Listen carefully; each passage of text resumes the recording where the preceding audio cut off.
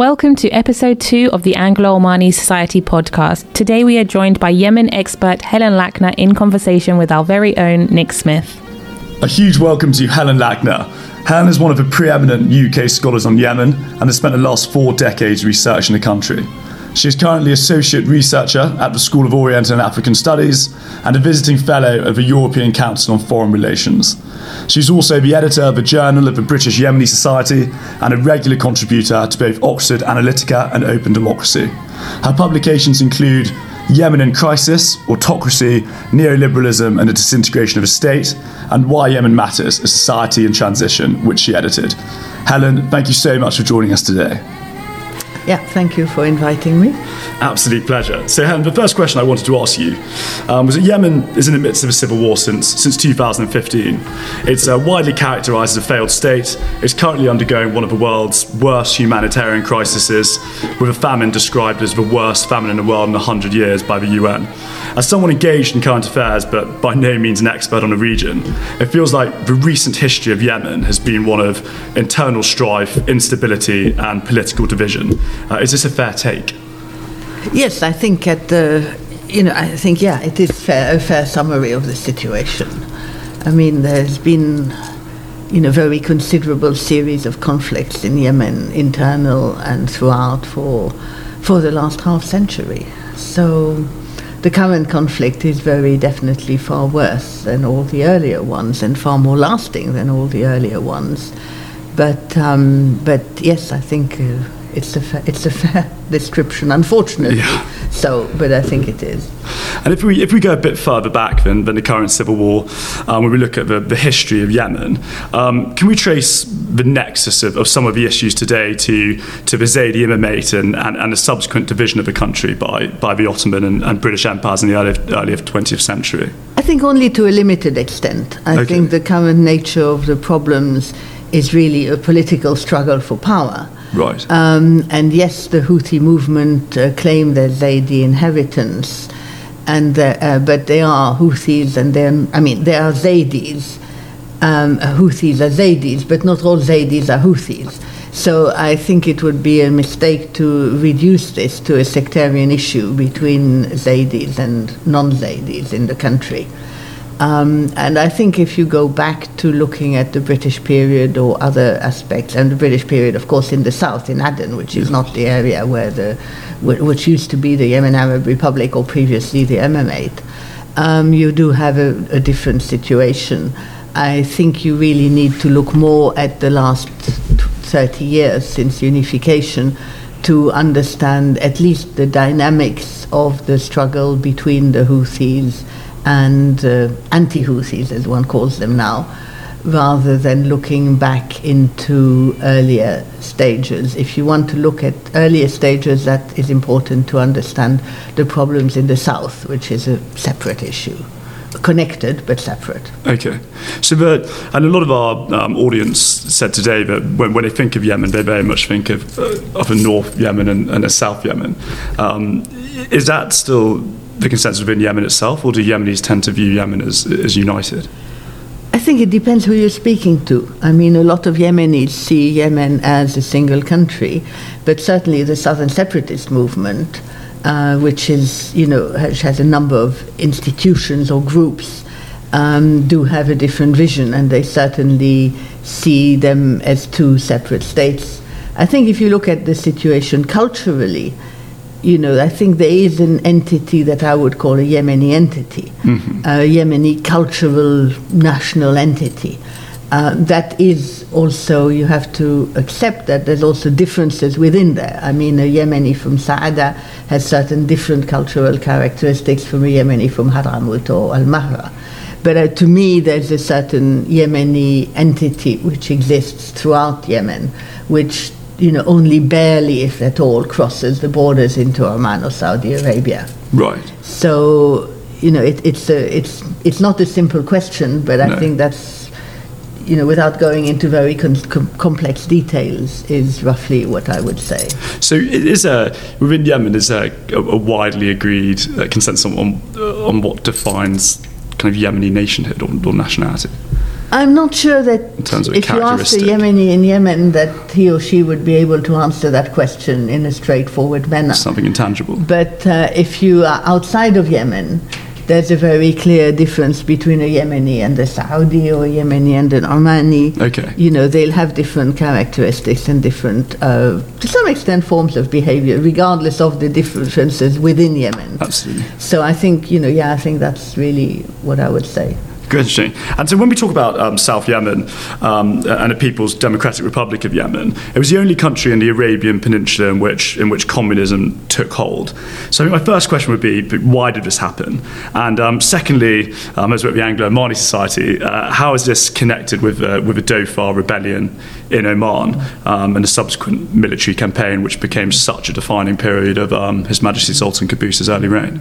I think the important thing to remember, as people tend to forget, the People's Democratic Republic of Yemen existed from 1967 until 1990. So it was not there either before or after these two dates. Yes. And indeed, the struggle in Dhofar and, to some extent beyond that in Oman was between 1965 and 1975. Mm-hmm. So we're talking about a very limited period. Mm-hmm. And I think, and again, if the Dhofar struggle against the Sultan, against Sultan Said bin Taimur started its first 5 years. In fact, the first half of the 10 years it lasted was prior to the arrival of Sultan Qaboos. So, we have two very different phases in that struggle from the point of view of who was ruling Oman at that time. And you also have different phases in that struggle when you're looking at both the relationship with Yemen and internal developments within the revolutionary movement. Because with Yemen, as we just said, the PDRY didn't exist until 1967, so it was only for the next few years that it was in a position to help the revolutionaries. And at the same time, within the movement itself, it was influenced to some extent from local dynamics, but also from international dynamics with respect to the complex struggle between the Soviet Union and China at that time, and the internal problems within the socialist world. Okay, fantastic. So if we come back to modern day Yemen and the current civil war since 2015, could you just give us a brief overview of why it all started, kind of who were the key players, and why is it often regarded as a proxy war by outside powers? And when you just spoke about South Yemen, we talked about the infiltration of Soviet ideology. Has that got any parallels in terms of Yemen, the war as a proxy with what's going on now? That's a lot of questions. That is a lot of questions. One. Maybe we can sort of split them up. Yeah, absolutely. Why did the war start? The war basically was the outcome of a number of political, economic, and social difficulties that arose. As we just said, Yemen was united in 1990. And it was rapidly taken over entirely by the ruling mechanism of Ali Abdullah Saleh, which he had already implemented since 1978 in what was then the Yemen Arab Republic. And this was a very patronage system that was very much a personal rule, aided by his closest acolytes and based on a simple patronage system. You often hear it described as a kleptocracy. Yeah, I've described it as an autocracy, but I think that's a slightly different aspect. I think at the moment when we're talking about patronage, I'm trying to talk about the reason why it had a lot of support. If you were living in a village in Yemen, anywhere, you actually wanted Ali Abdullah Saleh to come and visit, because he would turn up with bags full of money, and which would be distributed, and most people would likely to get some outcome from it. And who would also, if he decided you're going to have your school or your health center or your road, it would happen. So in that sense, he was popular, and in that sense, there are certain areas where he is still popular. But it was a system which was completely erratic in the sense that, if he turned up, you got something. If you happened to be somewhere where he doesn't turn up, you didn't get anything. Okay. So there wasn't, much logic to that. I mean, the autocracy element was really also very much the personal rule, the rule of the group, and also the overall mechanism which focused on a small minority gaining most of benefits at the expense of society as a whole, Right. whether in the north or the south. So I think that's one element of the issue.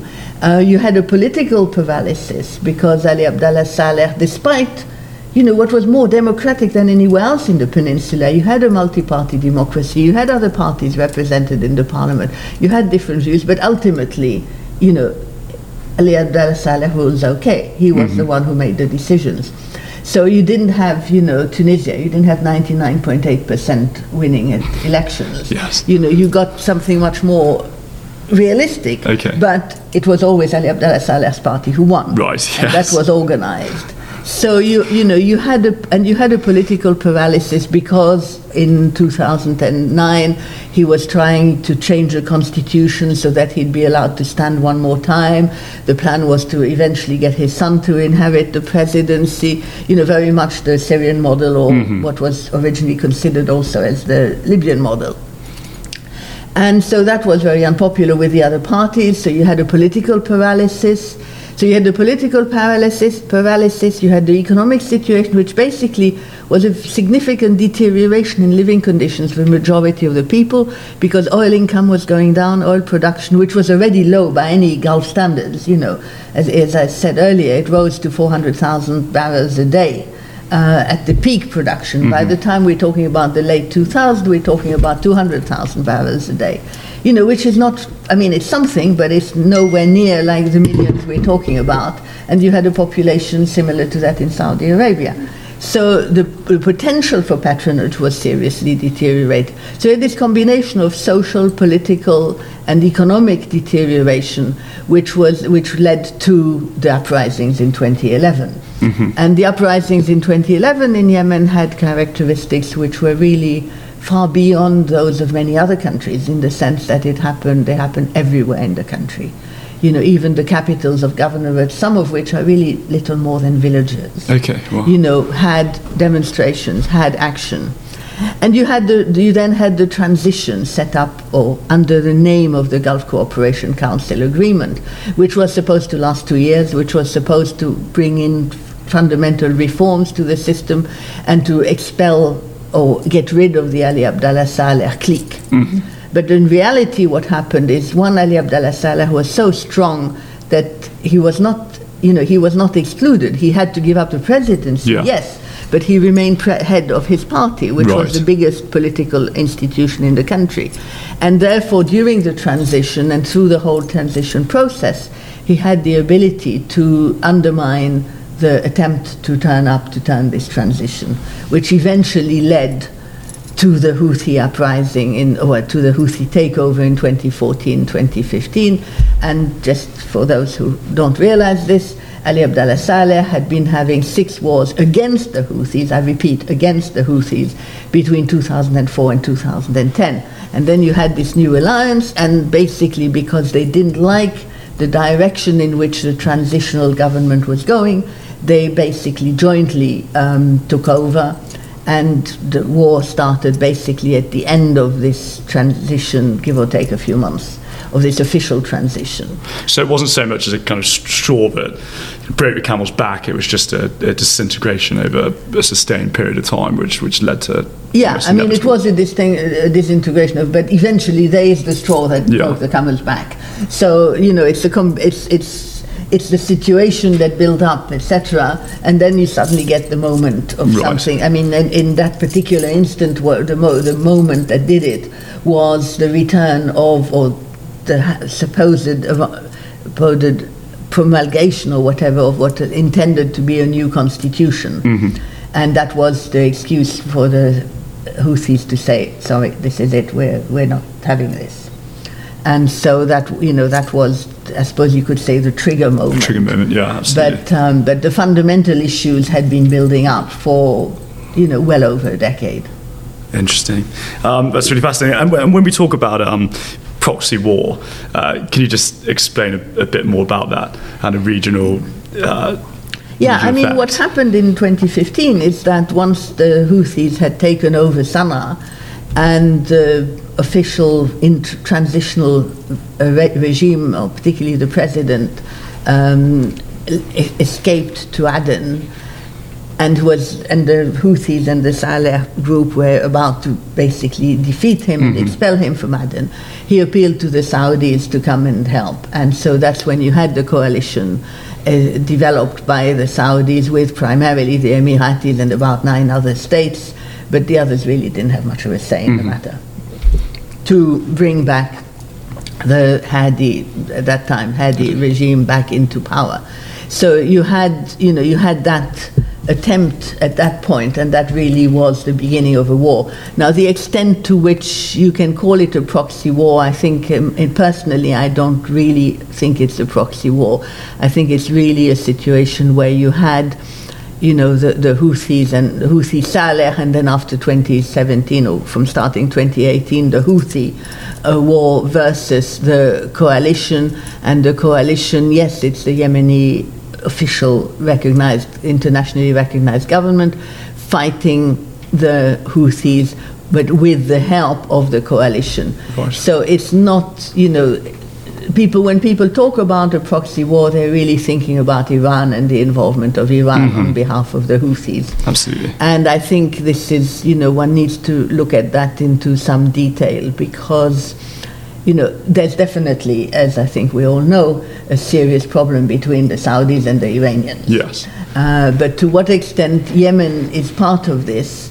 It is part of this, but only to a very much more limited extent. It's not the focus. So it's not as if when the Saudis are fighting the Houthis that they're fighting the Iranians, because the Houthis are not Iranian servants or even Iranian proxies.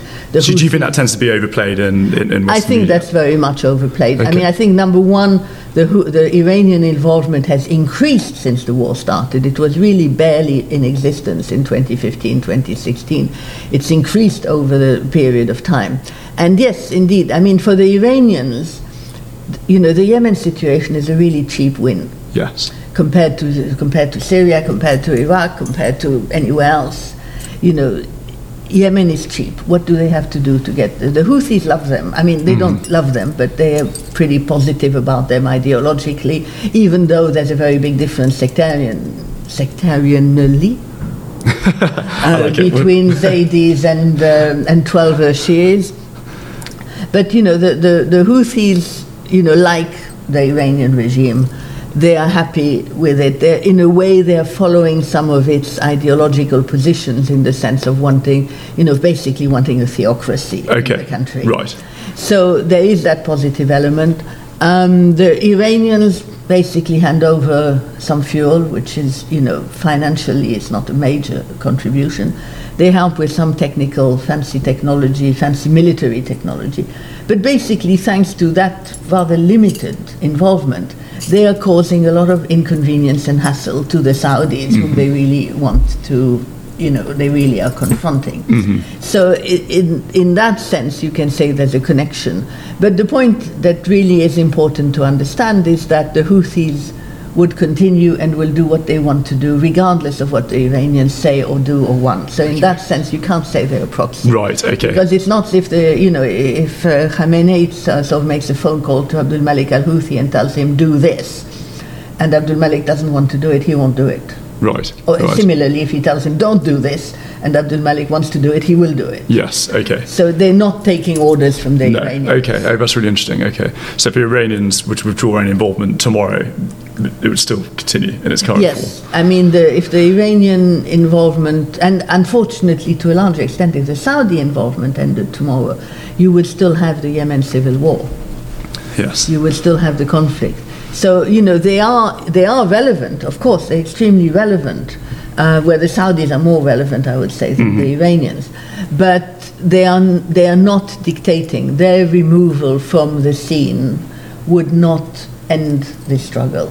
Okay, that's really interesting. And if we kind of steer back towards Oman, obviously Oman it's stayed clear of any direct involvement in a conflict, and it sought to play a more discreet and useful role as a peace broker. How do you assess this and the impact? I think Oman has played an extremely useful role and continues to try to play an extremely useful role. I mean, number one, Oman is the one GCC country that did not join the anti-Houthi coalition. So that gave them already an advantage in terms of acting as a facilitator or a mediator. But I think very importantly, it also demonstrated that this isn't a GCC versus the Yemenis operation. Yes. I mean, it's demonstrated again because the Omanis on previous occasions in other conflicts have demonstrated their independence. But I think that's been a very important element, and what it has allowed them and made it possible for them to facilitate dialogue, because the Houthis are limited to northern Yemen.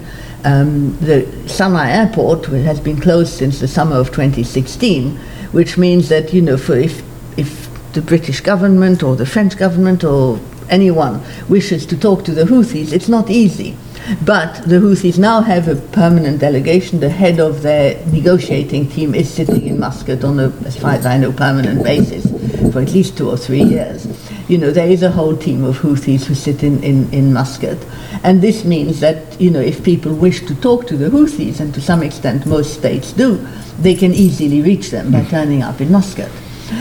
So this is a facilitating role, which I think is extremely important, and a significant contribution towards what we hope one day will be a solution to this problem. So I think that's a very important role they're doing. They're also facilitating travel for many Yemenis in and out of Yemen, because again, with Sana'a airport being closed, the only operational airports are Aden and Seyoun, which are both in what used to be the south. I mean, it's still technically the south geographically, but politically.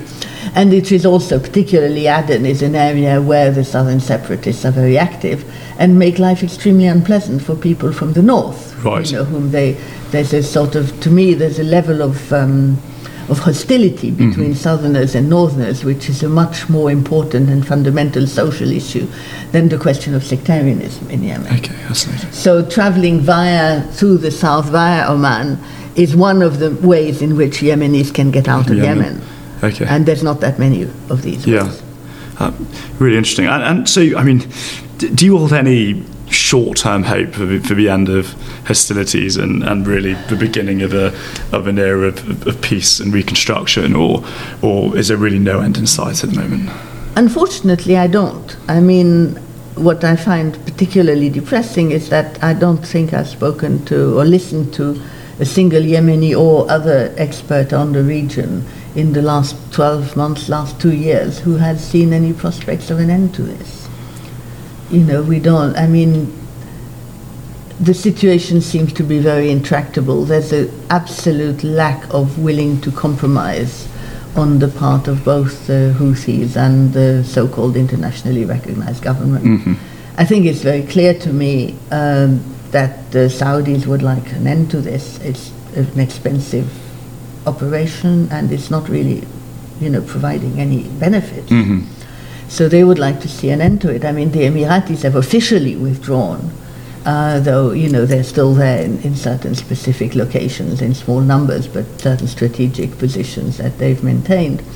So the Saudis clearly, want to get out. So I think the international element is getting smaller or, less important. And it certainly looked towards the end of last year as if things were going to reach some kind of end, whether formally or informally. I mean, I had not envisaged necessarily that there would be an agreement, but what I had envisaged was that the thing would just fizzle out in a way, on the grounds that, signing an agreement means you have to make certain statements, and this wasn't going to happen. But the recent offensives that have happened from the Houthis have clearly demonstrated that these hopes were very premature. And so you have, you still have a major set of issues. And then you have the whole side issues of the South, but I'm not sure that you want to go into that. But that's another whole podcast. Yeah.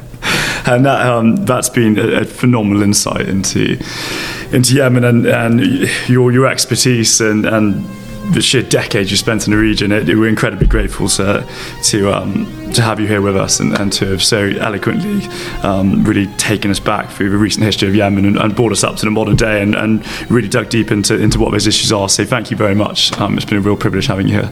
Well, thank you for giving me the opportunity, and I think I'd just like to end by saying what I believe millions of Yemenis are thinking and saying daily, that we do wish there was a solution and an end to this fighting, even if we don't envisage it. This is what Yemeni people want, even if it's not what their leaders are doing anything to achieve. Absolutely. Thank you. We can hear it. Thank you, Helen.